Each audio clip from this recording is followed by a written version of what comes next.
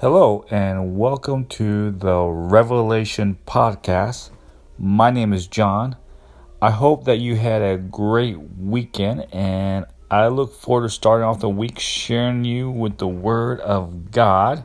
And to do so, I would like to go ahead and have you turn your Bibles to Hebrews chapter 9, verse 22. We are going to use this verse to launch into a series within a series.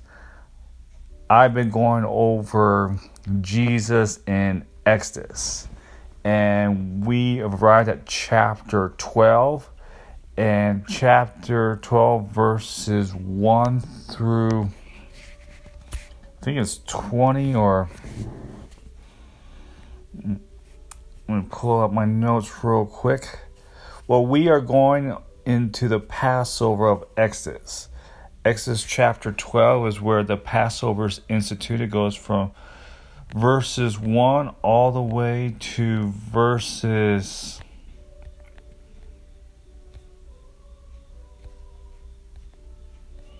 Let's see. Verses...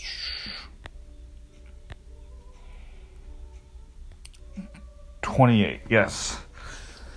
Exodus chapter 12 verses 1 through 28 is about the Passover. When I studied this weekend, I looked at it and I saw that there's a lot of things in here that it would be good to look at. And so what I done is I taken chapter 12 and I broke it into 6 parts. And the 6 parts I would like to refer to as the Passover in Exodus. And later on, I will reveal what those 6 parts will be. And to start off the Passover in Exodus, part 1, I want to read from Hebrews chapter 9, verses 22. And I will be reading from the King James Version. And the unknown author writes, "And almost all things are by the law purged with blood, and without shedding of blood is no remission." And to continue on, I would like to break down with what I just read. The first part, "And almost all things are by the law purged with blood." Now, I like to read different translations of that. I'll be reading from the ESV. It says, "Indeed, under law, almost everything is purified with blood." And in the NIRV, it's written down as, "In fact, the law requires that nearly everything be made clean with blood." Now, we can go all the way back to Leviticus chapter 17, verse 11, to see what it means to make things clean with blood.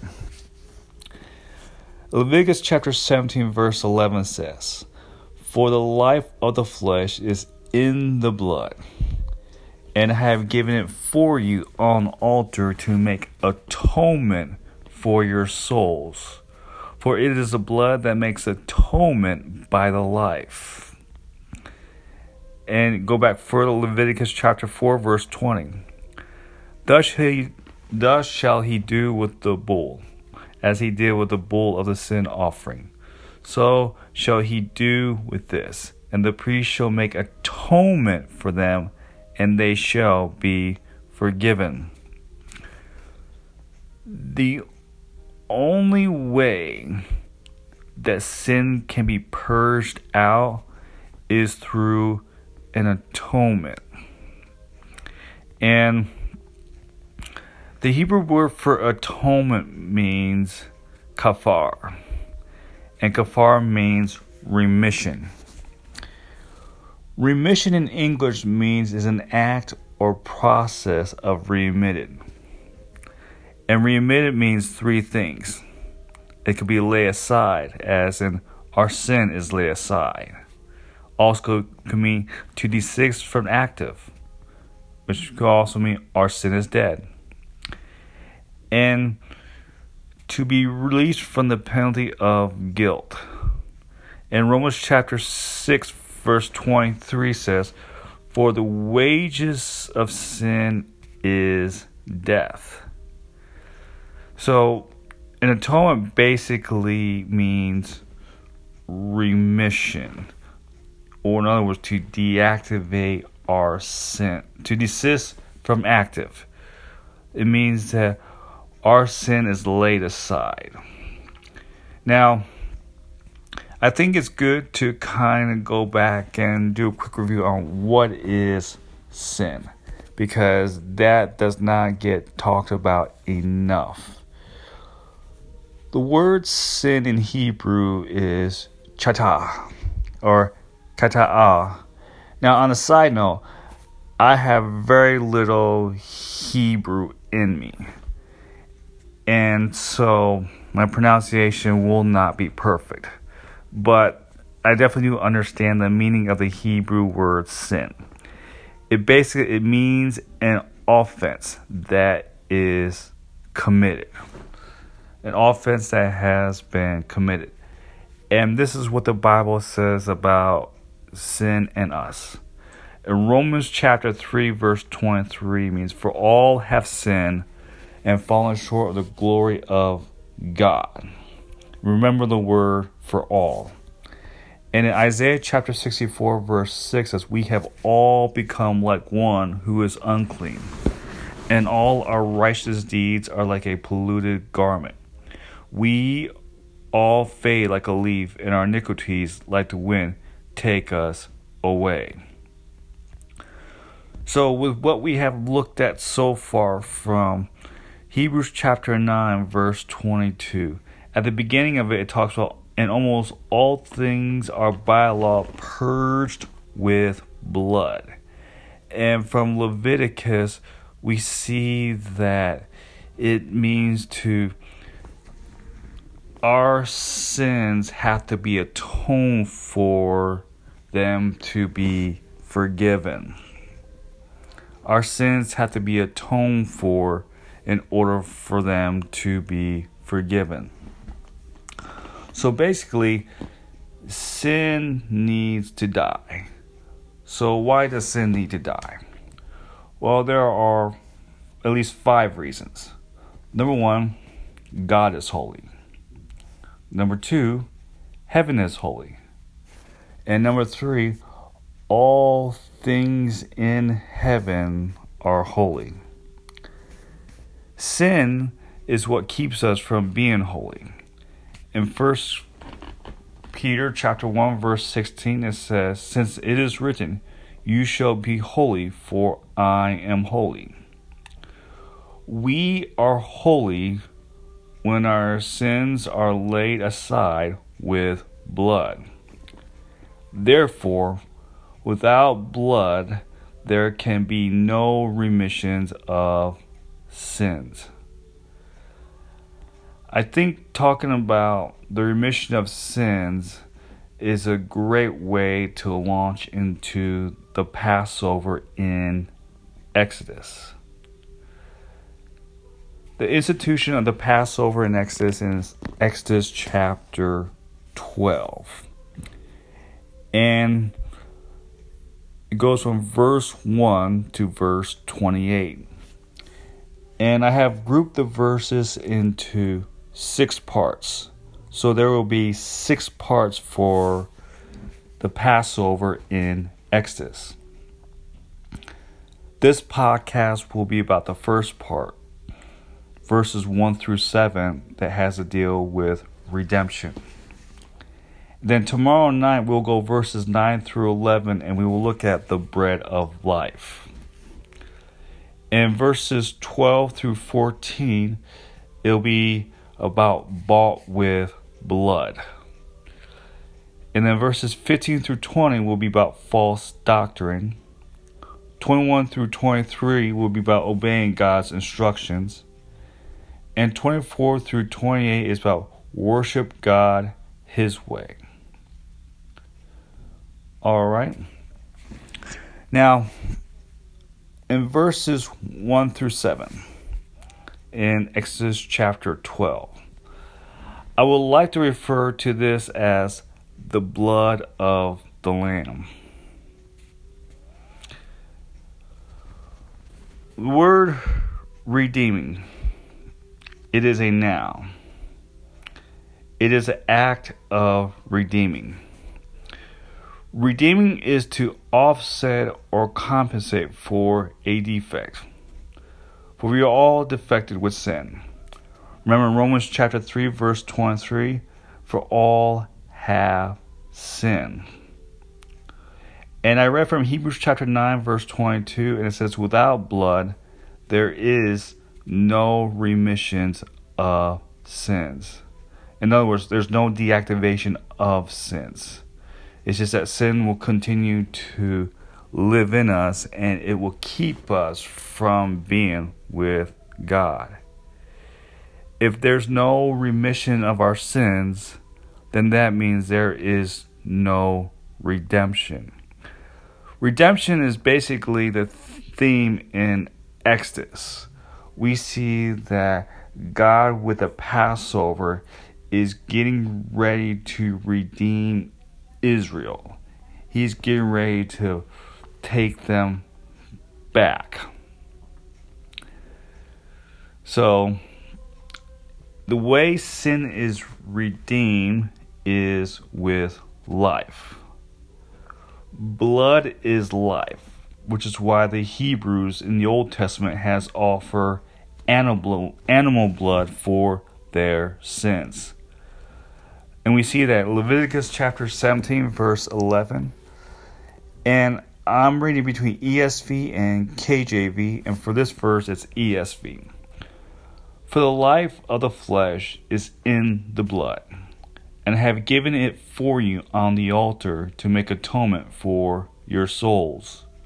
For it is the blood that makes atonement by the life. So in other words, the blood is what justifies our sins so that they can be forgiven in the Old Testament.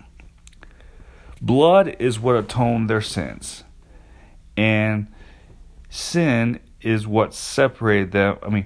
Blood is what atoned their sins and is what separated them from God's judgment.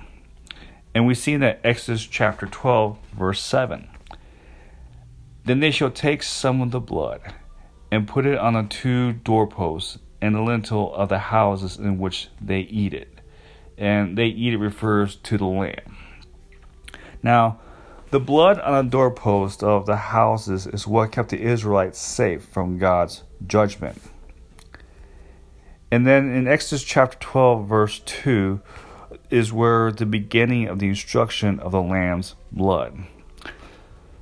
The Passover revolves around the blood of the lamb, and it was set at the first year of the month. And in verse 12 it says, this month shall be for you the beginning of months. It shall be the first month of the year for you. This month in Hebrew is Nisan, and for us that will be March or April for us. And the Passover in the month of the Passover, on the 10th day of the month, a house should have a lamb. And we see that in verse 3. And in verse 4 explains that if the house is too small for a lamb, then let his neighbor next to him keep it. And we see from verses 5 through 6 more instructions for the lamb. It says, your lamb shall be without blemish, a male, a year old. You may take it from the sheep or from the goats, and you shall keep it until the 14th day of this month, when the whole assembly of the congregation of Israel shall kill their lambs at twilight. So from verses 5 through 6, it tells us 3 things that the Israelites should do with a lamb that's in their house. Number 1, the lamb that they get should be a male, and it should be a year old without blemish.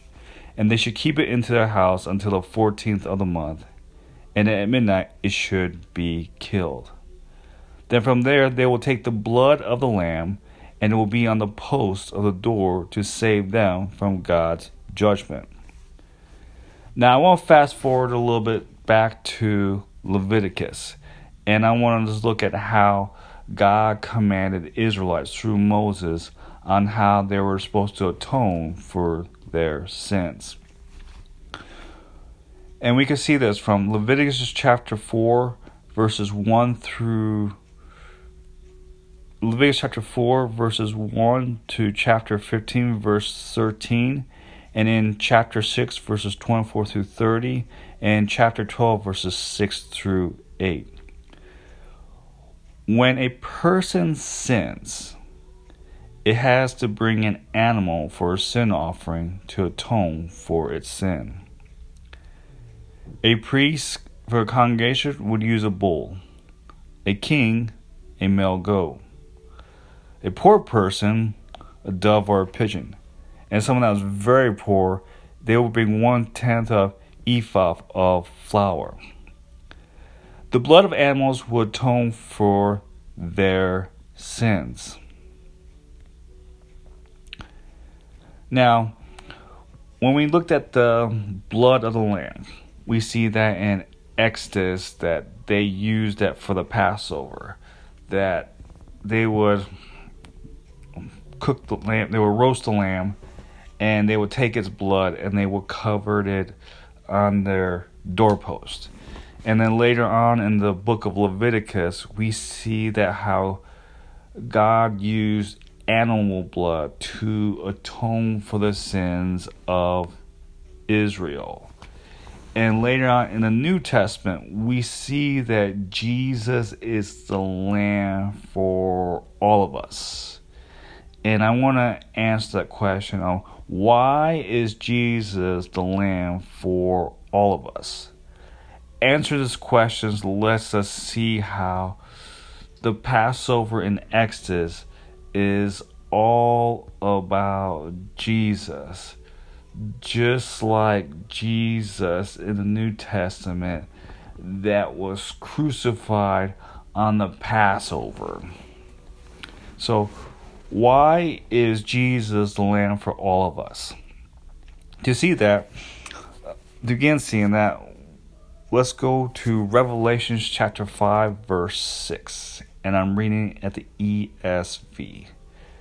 And you could pause this if you are still trying to look for the scripture passage with either a hard copy or with a device. And again, to begin looking at why is Jesus the Lamb for all of us, let's look at the Revelation chapter 5, verse 6. And for this one, I'm bringing ESV. And between the throne and the 4 living creatures, and among the elders, I saw a lamb standing as though it had been slain, with 7 horns and with 7 eyes, which are the 7 spirits of God, sent out to all the earth. So in this passage, we see that Jesus is the lamb that was slain. In Isaiah, the lamb that was slain was the suffering servant. In Isaiah chapter 53, verses 4 through 5, and in this I'm reading the New King James Version. Surely he has been bore our griefs and carried our sorrows, yet we esteemed him stricken, smitten by God, and afflicted. But he was wounded for our transgression, he was bruised for our iniquities. The chastisement for our peace was upon him, and by his stripes we are healed. Now, what I would like to do with these 2 verses from Isaiah is like to break them down. And I like to compare them to the Gospels, so you could see how the prophecy of Isaiah fits Jesus, the Lamb that was slain for our sins. Now, in Matthew chapter 26, verses 27 through 28, he tells them, and this is the institution of the Last Supper, then he took the cup and gave thanks, and gave it to all of them, saying, drink from it, all of you, for this is my blood of the new covenant, which sheds for many for the remissions of sins. And a little bit later on, he goes out to Gethsemane and he prays. And then Luke says his prayers were so fervent that he sweats drops of blood. So we see that from Isaiah, where it says, surely he was borne our griefs, and he carried our sorrows. We see what type of burden was on Jesus when he went to the garden and prayed. And yet he continued on with his prayer. In Luke chapter 22, verse 42, he says, he prayed that he would be another way for him to redeem us, saying, Father, if you are willing to remove this cup from me, nevertheless, not my will, but your will be done. Even though he was carrying a lot of pressure to the point where when he was praying that he was sweating drops of blood, he was still willing to obey his Father.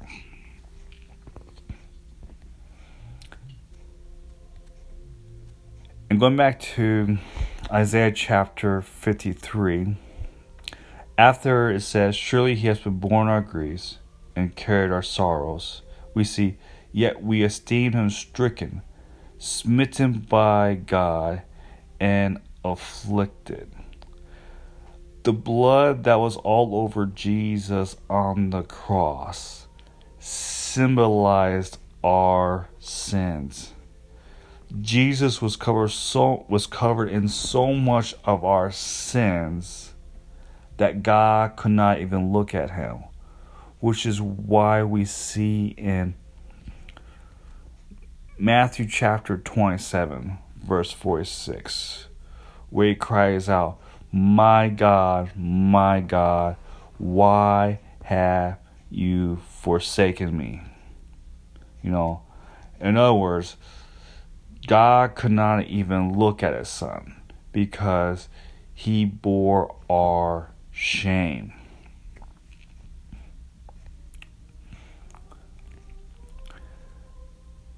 And after he was afflicted so much of our sins that God could not sin, that he was so afflicted so much with our sins that God could not look at him, we see in Isaiah chapter 53 again, but he was wounded for our transgressions.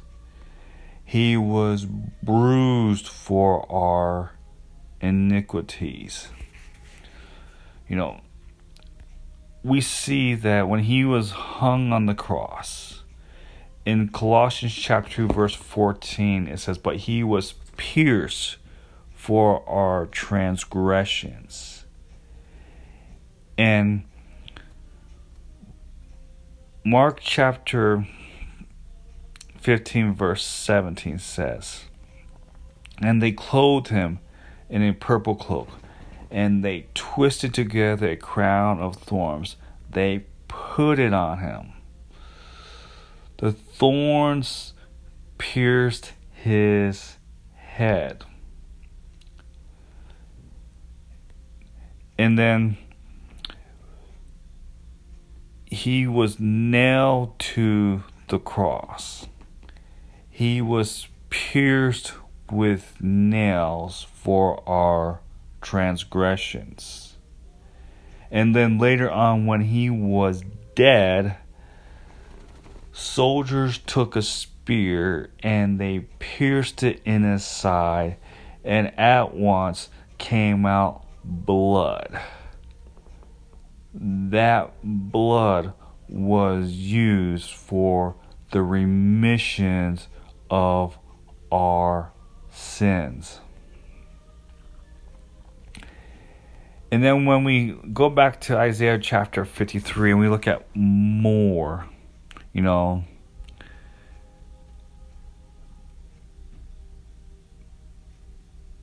the chastisement for our peace was upon him, and by his stripes we are healed.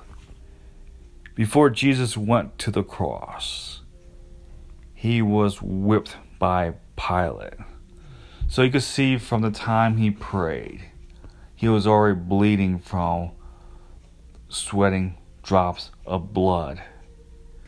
And then when he got to Pilate, he was whipped. You see, Pilate was just going to plan on whipping him. He's just going to send him out. But the Jews still wanted to crucify him. So he was crucified, nailed to the cross. Thorns was on his head. And, he was suffering. He was suffocating for our sins. The Romans were professional executioners. They knew how to make a person suffer. And they want to do it slowly. They want to humiliate the criminal. And they want to make an example for him, for others to see, so that people would think twice before they decide to disobey Roman authority. And yet we know that Jesus, being the Son of God, he was innocent. Even the criminal on the right-hand side told Jesus that he knew that he was innocent. And so Jesus, nailed to the cross, he's hanging down on the cross. And his rib cage is crushing his lungs and is causing him to suffocate. And the only way that people could breathe on the cross is if they pull themselves up with the nails. And you can imagine what type of pain that they were in and how long could stand the pain before going down. But if they go back down, it's like suffocate and die slowly. Or if you want to breathe air, you have to pull yourself up through excruciating pain.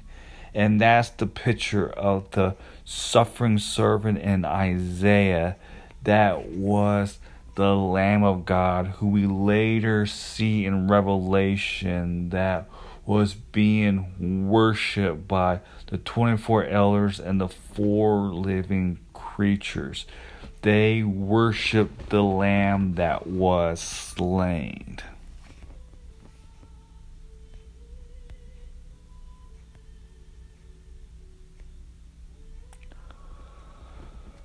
So, Jesus was crucified once so that all sins can be redeemed. And we see that in Hebrews chapter 9, verse 28. So Christ, having been offered once to bear the sins of many, will appear a second time, not to deal with sin, but to save those who are eagerly waiting for him. This refers to the resurrection at the end of days, that those who died in Christ will go first, and those who are in Christ will go after them after the tribulation. And in Hebrews chapter 10, verses 10 through 18, it talks about how Christ became that high priest. It talks about on how he was the new covenant and he's the one that gave us new hearts. And by that, we will have been sanctified to the offering of the body of Jesus Christ once for all. And every priest stands daily at his services, offer repeatedly the same sacrifices, animal sacrifices, which can never take away sins. But when Christ had offered for all time a single sacrifice, one death, for sins, he sat down at the right hand of God, waiting from that time until his enemies should be made a footstool for his feet. By a single offering, he has perfected for all time those who are being sanctified. And the Holy Spirit also bears witness to us, for after saying, "This is the covenant I will make with them After those days, declares the Lord, I will put laws on their heart and write them on their minds. Then he adds, I will remember their sins and their lawless deeds no more. Where there is forgiveness of these, there is no longer any offering for sin. How about that? We no longer have to offer animal blood to atone for our sins, because the Lamb of God, Jesus, who had the perfect blood, was enough to cover all of our sins. Jesus just had to die once. The blood of Christ that redeemed us. And in Hebrews chapter 9, verse 11 through 14 says this, But when Christ appeared as a high priest of the good things that have come, then through the greater and more perfect tent, not made with hands, that is not of this creation, he entered once for all into holy places, heaven, not by the means of the blood of goats and calves, but by the means of his own blood, thus securing eternal redemption. For if the blood of goats and bulls and the sprinkles of defiled persons with the ashes of a heifer sanctify for the purification of the flesh, how much more will the blood of Christ, who through the eternal Spirit offered himself without blemish to God, purify our conscience from dead works to serve the living God. Hebrews chapter 9, verses 11 through 14. Therefore, to enter into God's kingdom, we have to be redeemed by the blood of Jesus. And remember, in Hebrews chapter 9, verse 22, it says, And almost all things are by the law purged with blood. And without the shedding of blood is no remission of sins. The blood of Christ that was offered once at his death was enough to redeem all of our sins. Alright, well, I hope you were encouraged, and with what I said, I hope you had a chance to go back and read the word and see it for yourself. And my goal is to present the word with accuracy. So if there's something that did not seem right, please feel free to leave comments at the Facebook page, the Revelation Podcast post. And you could leave it there and leave it at what podcast episode it was, and I could go back and we could look and see, and we should go what's in the word. We should go according to the word. Now, tomorrow night we will look at verses 9 through 11 of chapter 12 as we go over the Passover in Exodus, and we will be looking at the bread of life.